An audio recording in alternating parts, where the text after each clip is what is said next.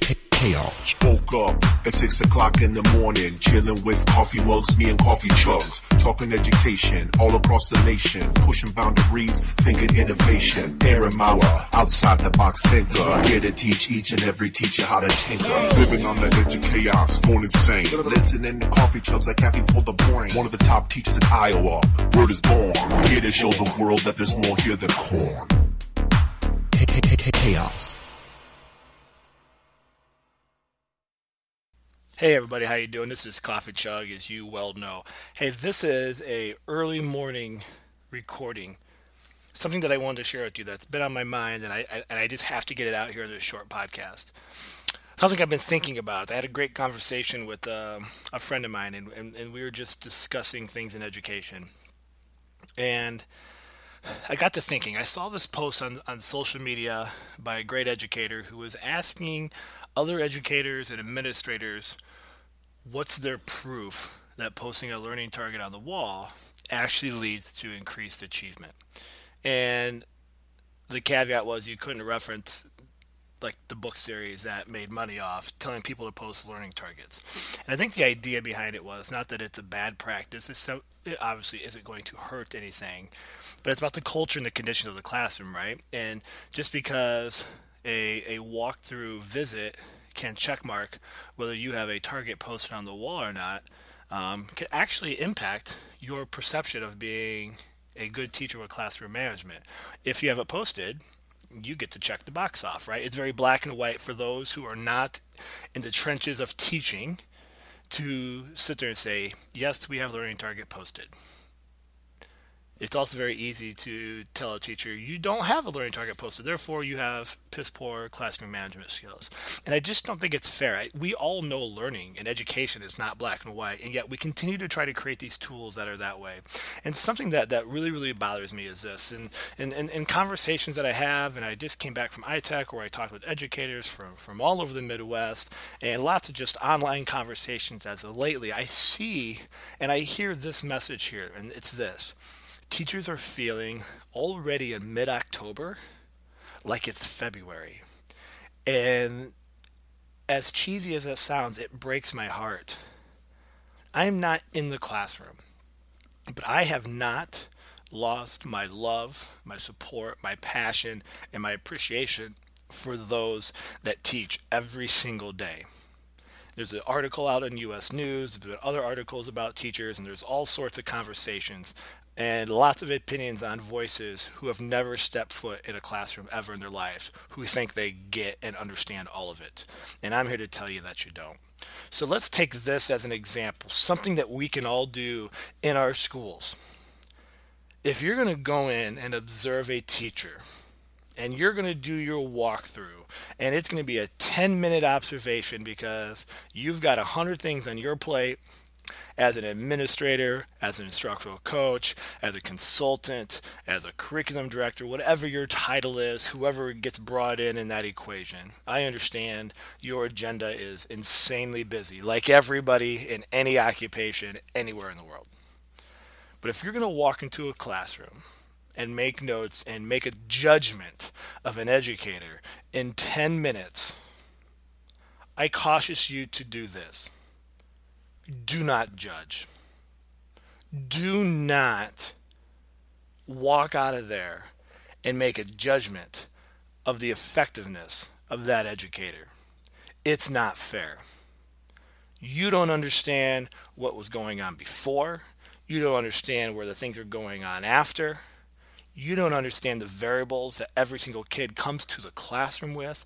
And I'm not saying this as if you're incompetent and not smart enough, but you don't have enough context in 10 minutes to tell an educator whether they are exceptional, mediocre, or bad. Instead, here's what I would rather have done. You're going to go into a classroom and you're going to make notes. And I know that there are some legal things that we just have to do in this job. But as opposed to going back into an office and having a conversation on, well, this teacher is really good, this teacher is not, we should have this teacher go observe this teacher, and we should do co-teaching, and all these cookie cutter things. And not that they're bad, but they're cookie cutter, right? They're surface level opinions and ideas that people share who are not in the classroom. I want you to do this. And I mean it. I want you to bring that educator into the meeting. And I don't want you to say one thing of judgment. I don't want you to tell them, here's two good things and one thing to work on. I don't want any of that crap. I want you to bring that teacher in. And I want you to hug them. And I want you to look them in the eye. And I want you to tell them that they're awesome. I want you to tell them how much you appreciate them. I want you to be honest and say, you know what, we are in your room for 10 minutes and we don't understand everything that you go through, but we know the job's hard. And then I want you to ask them, what keeps you in this job? Ask them, what do you need help with? See, we do the same thing to our students. We just make assumptions that we know everything. And if we would just take the time to listen to the people that we make judgments about, we could truly make change. You want to know what's bothering and stressing kids out? Ask them. And as opposed to placing judgment on their answers, work with them to come up with solutions. And the hard part is, yes, it might require you to make some change. But isn't that why we're in this job? When you're working with your educators and you need them to be on their A game as every day as humanly possible, let them know that you care for them. And you don't do that by judging them. You don't do that by having them have 3-4 people walk into the room for 10 minutes, make a bunch of noise, completely unravel the culture of the classroom that they're trying to create, and then walk out, and then have them know and feel that somewhere in the building they're being judged. That's a terrible feeling. So this is what I want you to do. I want you to do this.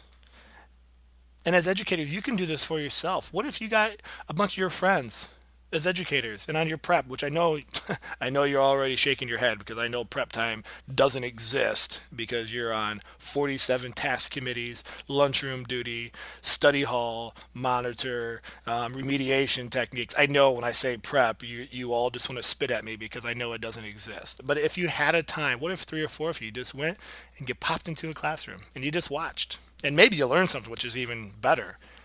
And then afterwards, you just brought that teacher in and you gave him a hug. You gave him a high five. You gave him a chocolate bar. And you just said, hey, how you doing? What can we help you with? And can we start to work together and create a family and a unity? And I know. That sounds cheesy. But guys, I think we are in what I think Gary Steger said in a tweet. We're in the dark ages of education. I just see teachers shoulders slumped. I see the fatigue in their eyes. I see them working so tirelessly just to be hanging on. And while we can't control a lot of things that are out of our context when it comes to decisions being made at federal and state levels, we can definitely control our support network. We can control our mindset, and we can control helping out one another. So if you're an administrator, I challenge you to this. If you're an educator, I challenge you to this. And let's stop beating ourselves up, and let's start bringing each other up. All right, guys, this is Coffee Chug. I hope this inspires. I hope it gets you thinking. And if you've got other ideas, let's share. I think it's time that we come together and we start working collectively to support one another, because we all know there's not a whole lot of support out there, and we all need it in this day and age. Everybody, stay awesome.